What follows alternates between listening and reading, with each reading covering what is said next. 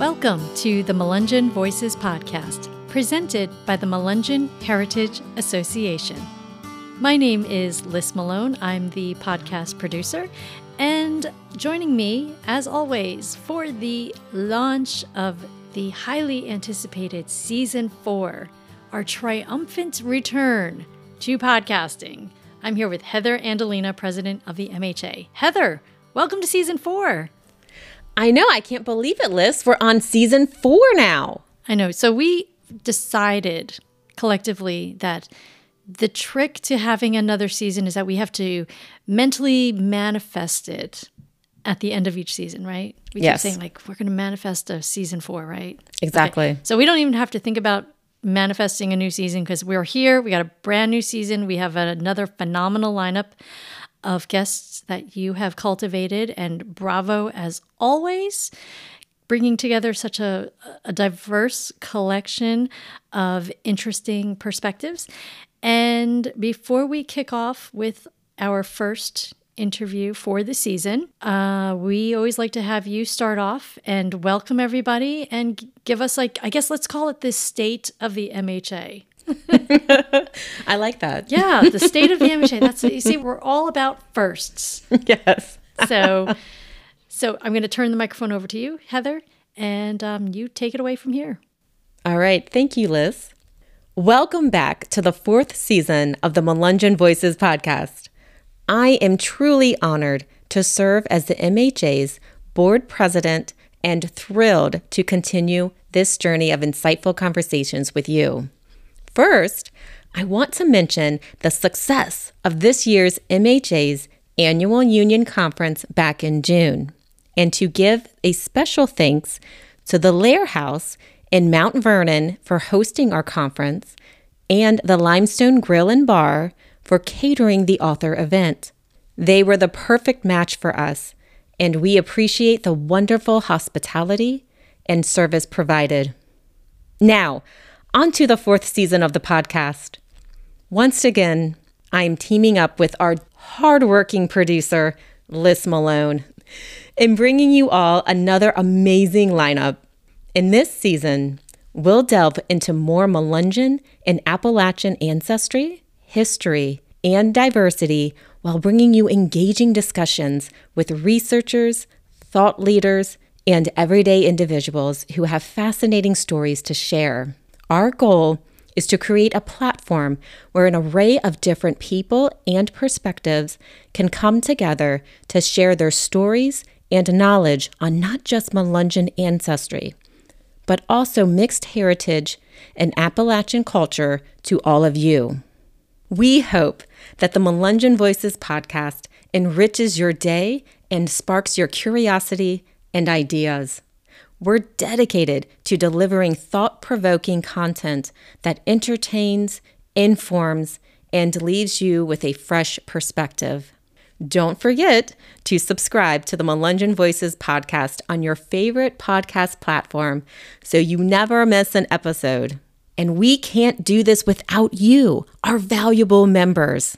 If you're not already a member of the MHA, please visit our website today at www.melungeon.org and click the Join Now button at the top of this page. Memberships, grants, and generous donations from people just like you help to keep our organization running and directly fund special programming such as this. On behalf of the entire MHA Board of Directors, we thank you for joining us, and we can't wait to connect with you. Well, as always, Heather, what a beautiful address. I think that all of the members are very grateful for your wonderful tenure as the board president. If you are not a member, do what Heather said, join up. We love and appreciate your support, and it's going to be another great season. Oh, it is.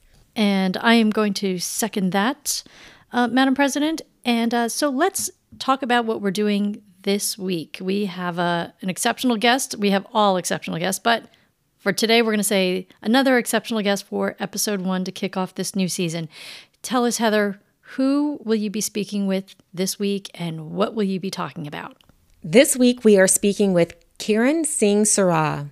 Kiran is a speaker, folklorist, storyteller, peace builder, and past president of the International Storytelling Center and producer of the world-renowned National Storytelling Festival. Prior to his appointment at the ISC, he helped establish several award-winning arts, cultural, and human rights programs in numerous countries. Kiran is regularly asked to provide keynote lectures, workshops, and training seminars for such entities as the Smithsonian Institution, U.S. State Department, Department of Defense, Library of Congress, the United Nations, and many others, and has worked in and in collaboration with projects in Colombia, Brazil, Palestine, Israel, South Sudan, and Uganda. Kiran firmly believes storytelling not only enriches lives, but also holds the key to building a better world. In this season's debut episode, we explore the significance of storytelling in Appalachia and Melungeon communities, as well as the importance of telling and sharing our own experiences and stories. Well, thank you so much, Heather. Let's take a listen. Hi, Kiran. It's such a pleasure having you on our podcast today. It's so good to be here, Heather. Wonderful to be here. I like to start off my interviews with the question of when was the first time you learned of the Melungeon people or heard the term Melungeon? Oh, wow. I'm new to Appalachia to some degree, and so I've been here over 10 years. I think I was probably lived here in another life because it's definitely home. It wasn't really, I heard the term, I think over the years, and I think particularly in the last few years, when I was president of the Storytelling Center, when we did a program called Freedom Stories. And when we started to work with Dr. Alistine Turley, who's, a specialist historian, and, we started to talk about themes and topics that we could really sort of explore, which was primarily focused on Black history, like the Black storytelling experiences of Appalachia. That's when I started to hear Melungeon. And I was like, what is Melungeon? And then I started to have different conversations. And my wife grew up in Lee County, Virginia, and has an experience of over 200 years. And she started talking a little bit about how she, Melungeon, it was very maybe common, I think, or there was experiences of like people she went to school with that identified as Melungeon. But I was still kind of like learning. I didn't quite know until we started to do this program at Storytelling Center. And obviously then I got to meet with the Melungeon Society that came, and we had this beautiful conversation, and then learn more. And I got to learn more and realize a lot that, there's this diaspora that's all across the nation. It's not just located to one place, and it's a lot more complex. So I was really, really fascinated and also interested. And so, I say it was more in the last few years, but I also realized that there's a lot of interest. When I say Melungeon, or I hear, I talk to someone about it, then people's eyes light up. There seems to be like a curiosity and interest. People are sort of connected. And I also probably say, through my friend Wayne Winkler, that I've got to know, and who also identifies as Melungeon, and I know has done some research and work in that area. Yes, and we had Wayne on the first season of the Melungeon Voices podcast, actually. Well, he's got the best voice. He does, doesn't he? He has a voice for radio, for sure. Oh, definitely. Now, Kiran, would you tell us more about your own personal unique ancestry? Sure, yeah. In some ways, people say it's complex. When I start, they can't kind of make sense of like, what? India, Africa, England, Scotland, United States now. But it's not that. I see it as almost like a thread, because my origins come from two villages in northern India, from rural villages. But my people have lived in different parts of the world. For example, for maybe probably hundreds of years, they lived in the rural parts of northern India. That's where but when my grandparents left India around the 40s to go to East Africa, and they were part of the freedom movement, the freedom fighter movement for against British rule and occupation. And that after independence, they went to East Africa to build the railroads. And, not everybody left at first. My grandfathers went. It was kind of indentured labor, but it's very sort of a little bit exploitative because the British needed to build an expansion to the British Empire, but they needed skilled laborers. So I think the Europeans were kind of like, didn't want to work out in the heat. So they brought the Indians over, and they had to build the railroads through the Kenyan desert to the source of the Nile. And partly what that was part of a war effort, because it was during the war, the Great War, and whoever controlled the Suez Canal and has the source of the River Nile would have control between East and West. So I didn't realize that till much later. But my mother was born in Kenya, in Mombasa. My father was born in India. He was 5 years old when he moved to Uganda to be with his father and family. And then my brother was born in Uganda. And then my family grew up in Uganda. And then in 1972, under the dictatorship of Idi Amin, when my family had to flee, they were given 3 months, but then actually a second announcement came that my parents were given 48 hours to leave the country or be executed. And so they had to flee. They were robbed on the route to the airport by the army, left very vulnerable. And they came to Britain in October the 26th, 1972, and landed at Stansted Airport. I know that because I've interviewed my father about it. And I remember him talking at the time that, there was a lot of far-right neo-Nazi kind of movement, anti-immigrant movements, and they stormed the airports. And so the plane had to divert. He always talked about being a very sunny day. Everyone said it would be cold in England. So that's what he expected. But he landed in Britain and it was a beautiful sunny day in October. And so they moved to a small town called Eastbourne on the south coast of England, 50 miles south of London as the crow flies, and 30 kilometers from France. So you could see France on a clear day. And that's where I was born 4 years later. So I grew up in England of Indian, East African background, heritage, language, food. It's all mixed together. And then spent most of my life in England, but then spent some time in Spain, in Madrid, sometimes in Ireland, lived different parts of London, the north of England. And I moved to Scotland in 2001, spent 10 years there before moving to the United States, as you can tell by my North Carolina accent. So, Kiran, circling back, please share what brought you to Appalachia. I would say it was this job initially. And when I graduated from UNC, I decided I wanted to, and I was there on a World Peace Fellowship, 2 years, fully funded fellowship. It was a brilliant fellowship, and in designing peace building and storytelling programs, because of the work I was doing previously in sort of conflict resolution in Northern Ireland and Scotland. But when I graduated, I realized I'd only really sort of touched the surface and in this really big country. And I decided I wanted to stay. I didn't want to go back to the UK, not because it's cold. I actually quite like the cold. It was really because it's a smaller country and there's so much more to explore. And I really sort of started to see the potential of what I would say, I know that America United States is an incredible powerhouse in the world. But what I kind of wanted to do was also influence foreign policy as an anti-war activist. But now I've become an American. So it wasn't about sort of trying to change people. It's like I am an American now. When I graduated, I was like looking for work, because to stay in the country, you need to work and you need to have a visa. And I started to apply, telling people what I was doing. And I get up and I basically got offered a job to run the International Storytelling Center in Jonesboro, Tennessee. Never heard of Jonesboro before that. Never heard of the National Storytelling Festival. Never heard of that. I applied. They invited me for an interview.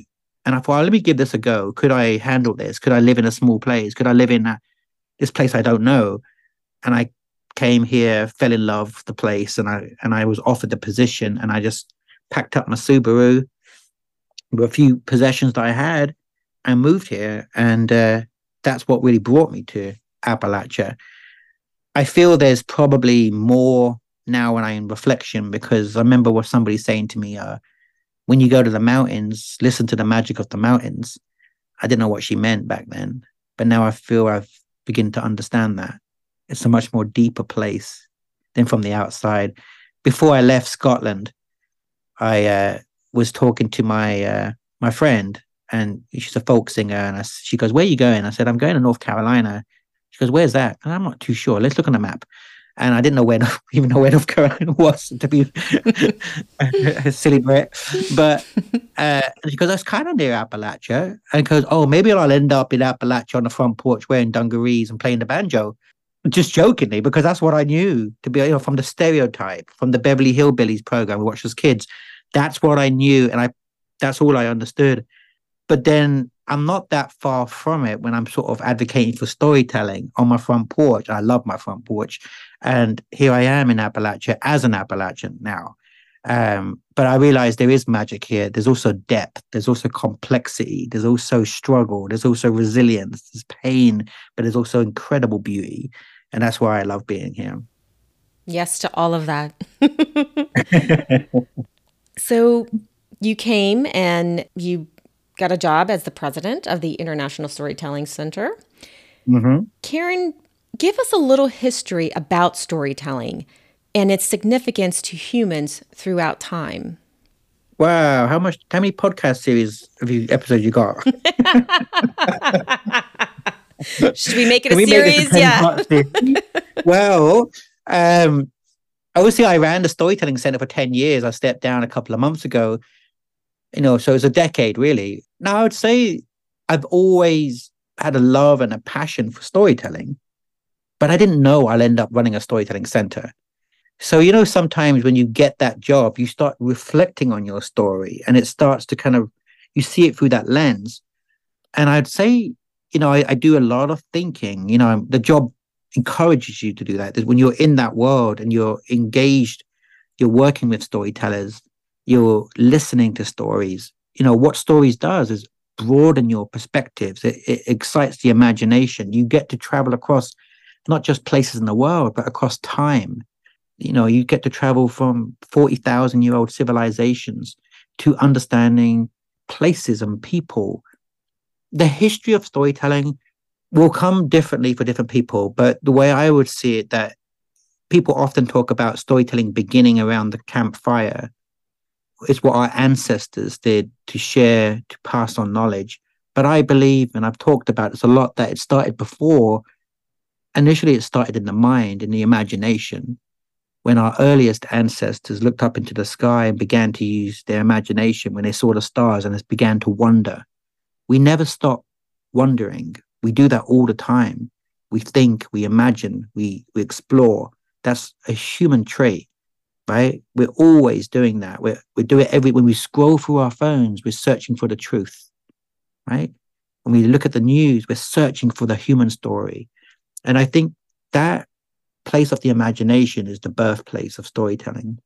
What has happened over, from the development of the human species was that our particular human species developed the ability to communicate through story, which then helped our humanity, our species, to survive, not just survive, but communicate, to challenge, to beat other human species, and eventually develop that ability to communicate in a more complex way. And back then, the storytelling as the oral tradition got told around that fire. It got told around by tradition bearers. I would say it began in Africa, and over time, as societies and people migrated and evolved and went to different parts of the world, the traditions went with them. And it's always been something that until very, very recently in human history, it's been an oral tradition passed from one generation to the next. It's entertainment, but it's also knowledge, it's lessons, it's wisdom. It's a way to bind a community into a group identity. It's an intangible aspect of identifying a people. We're all parts of multiple narratives, and we are still doing that as people. The United States is just a piece of rock, but it's story that we infuse in that rock that makes it a nation. The same with a flag, the same with a place, the same with a region. Appalachia is just a piece of rock. And it's an imagined, being Appalachian is an imagined idea. Whether we're, and it's of course, ASC defines a place, but somebody may identify as Appalachian, but they live in another part of the nation or the world. It's imagined space. So it's the same with story. It's a continually flexing part of who we are and our identity. Some people might suggest that, I think, therefore I story. It's embedded in our DNA. It's Barbara Meinhof, the anthropologist, Jewish anthropologist, suggests that we're not just Homo sapiens, we're Homo narrans. Narrative is who we are. And I would say that it's so core to our humanity that it's the one thing that we kind of want to leave and share when we die. To know our story has been heard, witnessed, and appreciated and valued is one of the kind of the core aspects of who we are as humans. That's so beautifully said. I mean, I completely agree. So why is it important for us to tell our own stories, especially within our Melungeon and Appalachian communities? It's so that other people don't tell those stories for you, simply. Because when you think about the history of Appalachia, how did I know about Appalachia? From a stereotypal, demonizing TV program that demonized the region and the people, right? The Beverly Hillbillies, I mean, it was a fun program, but to many aspects, it was playing on a stereotype. It was demonizing. It was making fun of. Other people were telling that story. It's really important that people cultivate their ability to share and to tell their own stories. And people are, but are they being heard? You know what I mean? So I think that goes for any group. There's also the complexities within that group. There's no one single narrative for one person. Like I have multiple stories. I have millions. So do you. We all do. Just like in a group of, say, the Melungeons, there's going to be multiple complex Melungeons that grew up in Virginia, West Virginia, North Carolina, or South Carolina, or different parts. Their experience is going to be different. The history of the Melungeons is going to be different based on the social political climate of that time and what has shaped, into the identity of today, how somebody might define themselves. And I think, when people cultivate and learn how to share their own story, then it's agency, it's power, it's empowerment. It's also saying that you love yourself. It's allowing yourself to say, I want to tell my own story. It's my story to tell. And I just think that's really important. I'm very hesitant on the idea of we only think about storytelling as personal narrative. I really think it's important to recognize the collective, the folk traditional, the folk stories, the stories that bind us as a group, but it's also where's our place within that group. When I look at my heritage, I have a multiple complex sort of heritage from different countries. And there's a story about what is the Indian or Asian community in Britain. We don't have one single story. It's complex. I was born in Britain. My parents were born in another country. So it was a chance for me to look at my identity for what I inherited, but also what do I claim and what I'm emerging, what I wish to be. When I moved to Scotland, that was different because I also adopted a Scottish identity too. When I moved to the United States, so I think it's really important to explore that complexity and to celebrate it, to come together, to share and to be rekindled. When there are gatherings, I imagine with the Melungeon heritage gatherings that once a year, it's a storytelling event. We are coming back round, metaphorically, figuratively, around the fire, relearning who we are, where we come from, what are our lessons, what binds us, what do we celebrate. And these rituals are so important to our human experience that, we get to celebrate them and remember and look at each other and be in fellowship and community again. And that makes us stronger as a people. Let's talk about some of the important work that the International Story Center does. Sure, yeah. I mean, I was there for 10 years, so, I'm not right there right now, but, but I took over as president in 2013. There'd only ever been two there'd been the founder, Mr. Jimmy Neal Smith, that founded it in the organization, at least in 1973. So I wasn't born. And he came up with the idea of creating a storytelling event. There wasn't a center back then. It was just an event. And that particular event happened in Jonesboro, but it was specifically back then, it was a kind of a initiative to save a dying mountain town, part of a revitalization effort. And, 60 to 80 people came. And then what Jimmy Neal did is that he brought mountain man storyteller, Mr. Ray Hicks from Beech Mountain, North Carolina, that is both of Scotch-Irish, which most people know, but he's also of Cherokee heritage. Many people don't really talk about that side of it. They very much talk about his Scotch-Irish heritage, but he's also part Cherokee. I mean, because I know I've watched his videos, and he would talk a lot often about understanding the medicine of the land that he lived on, like the palm of his hand. He knew he was an expert forager. He understood the medicine. And I know that, part of that was like living and being part. And so I think he represents a lot more than we initially think about Ray Hicks. But what Jimmy Neal did was invite Ray Hicks to tell at that first festival. And Ray Hicks became almost like the face of the festival. He was 6.5 feet tall, Beech Mountain, North Carolina mountain man, used to tell jack tales, very charismatic, a beautiful human. And that particular moment of 60 to 80 people on a flatbed truck with some hay bales around the courthouse of Jonesboro sparked a movement. It happened to be the first public event exclusively devoted for the art of storytelling in the world. It helped to professionalize the storytelling industry from something that people did every day, which they still do, but into a professional industry.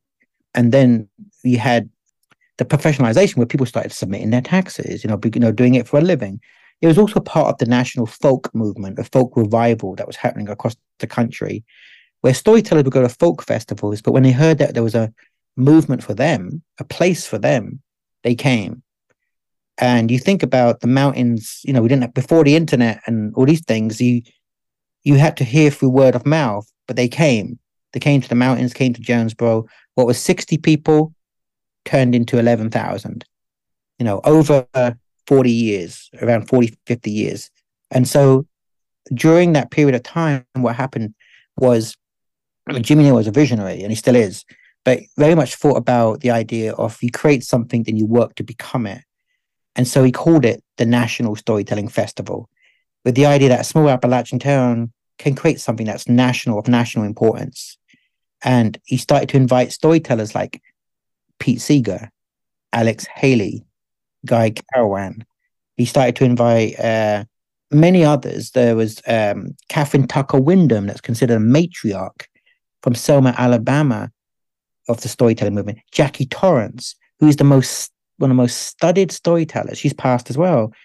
African-American storytelling, also a matriarch, one of the most studied storytellers from her archives and recordings, to many others, until modern day, when we started to invite, we invite social justice storytellers, peace building storytellers, activists, all different types.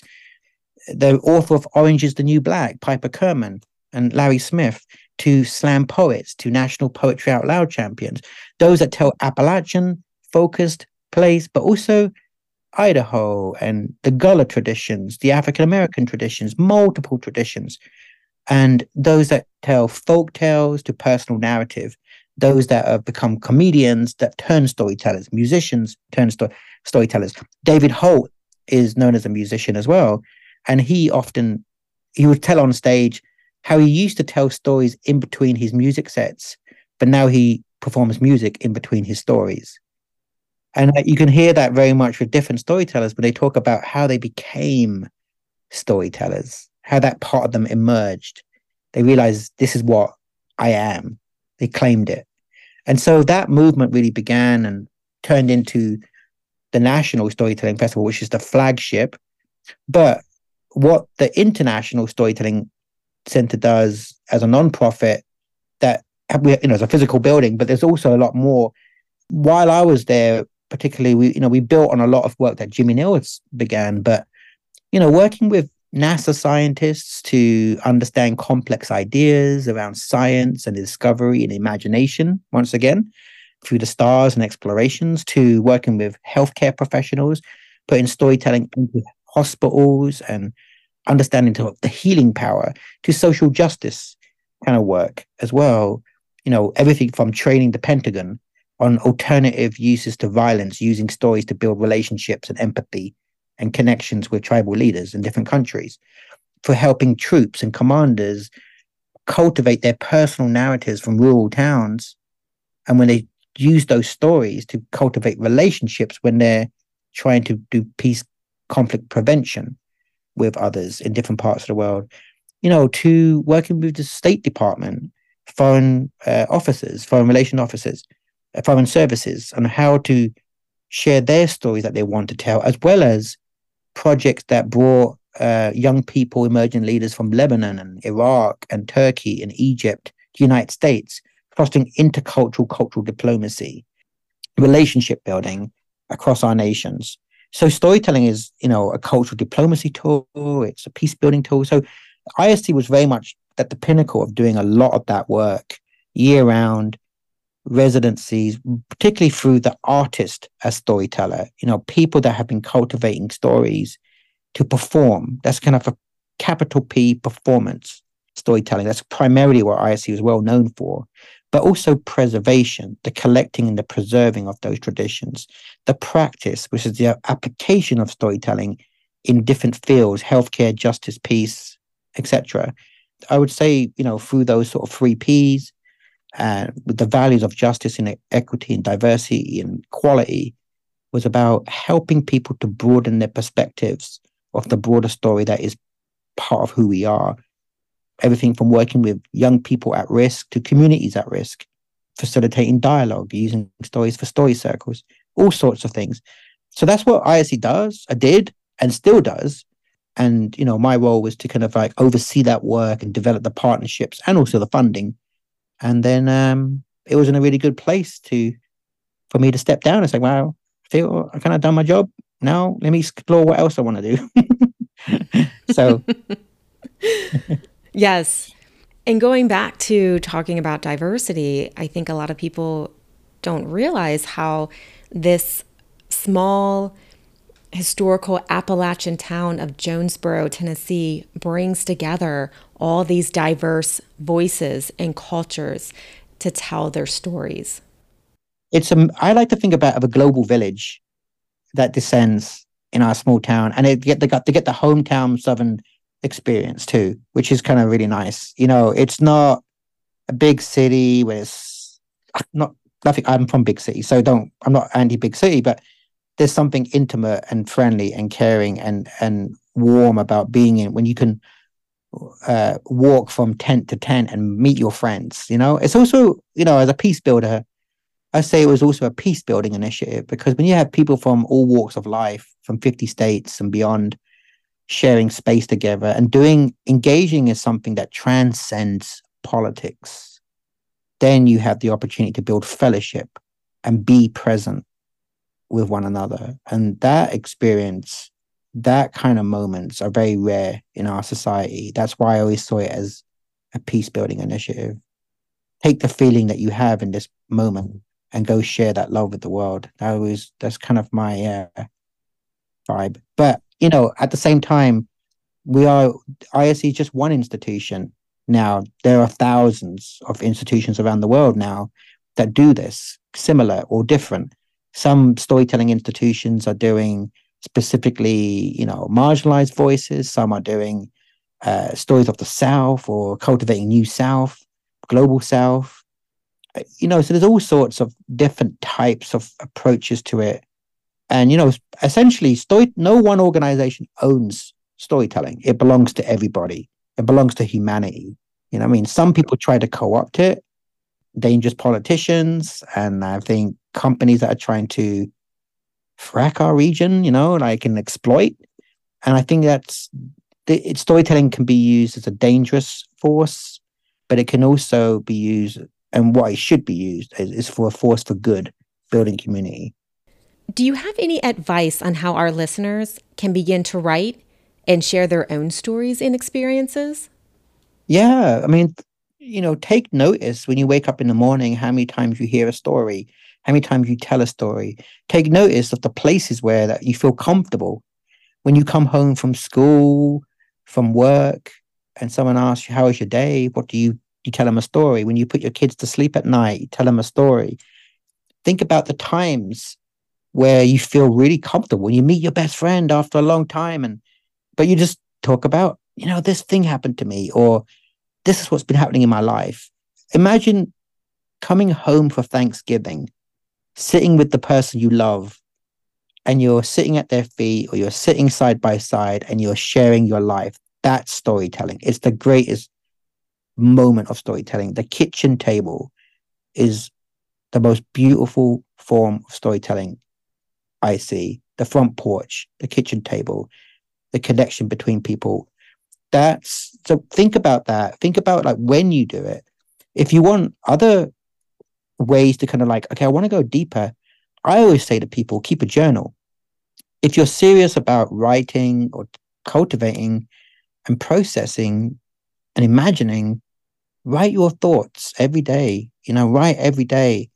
Keep a audio app on your phone and just write. Write about the sunrise, write about the moments, write about your feelings, write about the subtle smile that you got from a stranger and how it made you feel. Write about something that reminds you of something. Write about a memory, that comes to mind, just write. And if you continue to do that every day, then the story naturally comes. I say storytelling is like permaculture. It's like gardening. Permaculture, the concept that partly we don't try to impose plants or shrubs into a place that shouldn't necessarily be there, but wait to see what naturally should be there. The process of storytelling is like write and wait to see what naturally rises to the surface, what grows out of you. That's wonderful advice. Where can our listeners contact you and follow you on social media? I'm in hiding. No, I'm kidding. People can contact me. Just go to KiranSinghSirah.net is my website. Kiran Singh Sirah, Facebook, Instagram. You may not want to see my pictures, but anyway, that's where I am. Instagram, LinkedIn, all that. I think I have a website, and on the website's my email. If people are interested, there are toolkits and blogs, and sometimes I offer sort of tips and ideas. And I try to think about stories of the world and what's happening and try to reflect upon it. So I often do writing if people are interested. But yeah, otherwise I live in Johnson City, Tennessee. I hang out downtown. Yes. You'll take them on a tour of Jonesboro? I might just do that. Yeah. I'll take we'll go coffee hopping through the cafes. Yes. I like that idea. and share biscuits. Yes. Well, I follow you on social media. I love your post. So I love your post. Aw. Thank you. Well, Kiran.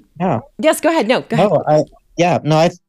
I appreciate being here, and one of my favorite moments in 10 years was when you and your colleagues came and we sat in our office and in my office and we just shared it was the table was like the fire. We just shared our stories about who we are, and you've helped me to broaden my perspective. And I love the mission statement of the Melungeon Heritage Society about kind of the idea of like what we're working towards as well. It's not just the past, it's like who we are. I have an interracial relationship with my wife, and my wife is white, and my kid is a blonde hair, blue eyes, and I'm brown and bald.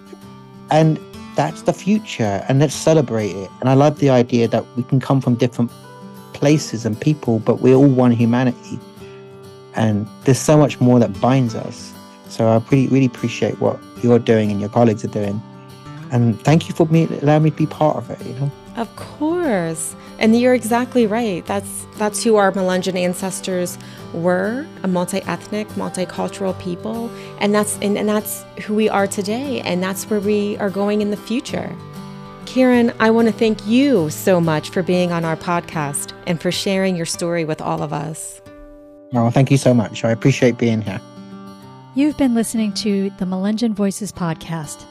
On behalf of myself, Heather Andalina, and the entire MHA Executive Committee, we'd like to thank all of those who participated in making this episode possible. For more information, you can visit them on the web at melungeon.org. That's melungeon.org.